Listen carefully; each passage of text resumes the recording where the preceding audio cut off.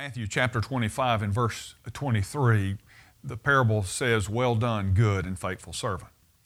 In 1975, a low-level Hewlett-Packard engineer called Steve Wozniak, whom nobody at the time had ever heard of, shared a dream with his pal, Steve Jobs. It was about building and selling an easy-to-use personal computer to the masses around the world. So the pair worked around the clock to create their own version of a compact PC. But when they offered it to Hewlett-Packard, one of the world's great companies at that time, the powers that be failed to see its incredible potential, and they gave it a thumbs down. So what did Wozniak and Jobs do? They went off on their own and they founded a little company called Apple Computers, and it revolutionized the computer industry.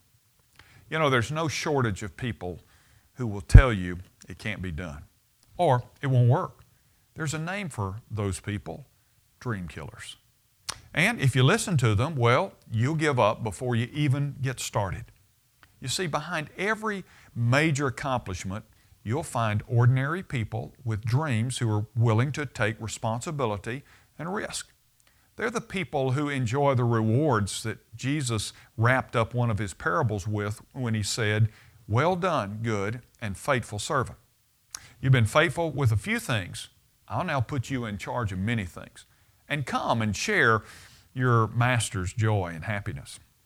You see, in spite of your failures, your struggles and your limitations, no matter what they are, if you're willing to disregard the naysayers and step out in faith and use the gifts that God has given you, well, He'll see to it that you succeed in the manner that He has designed you to succeed in.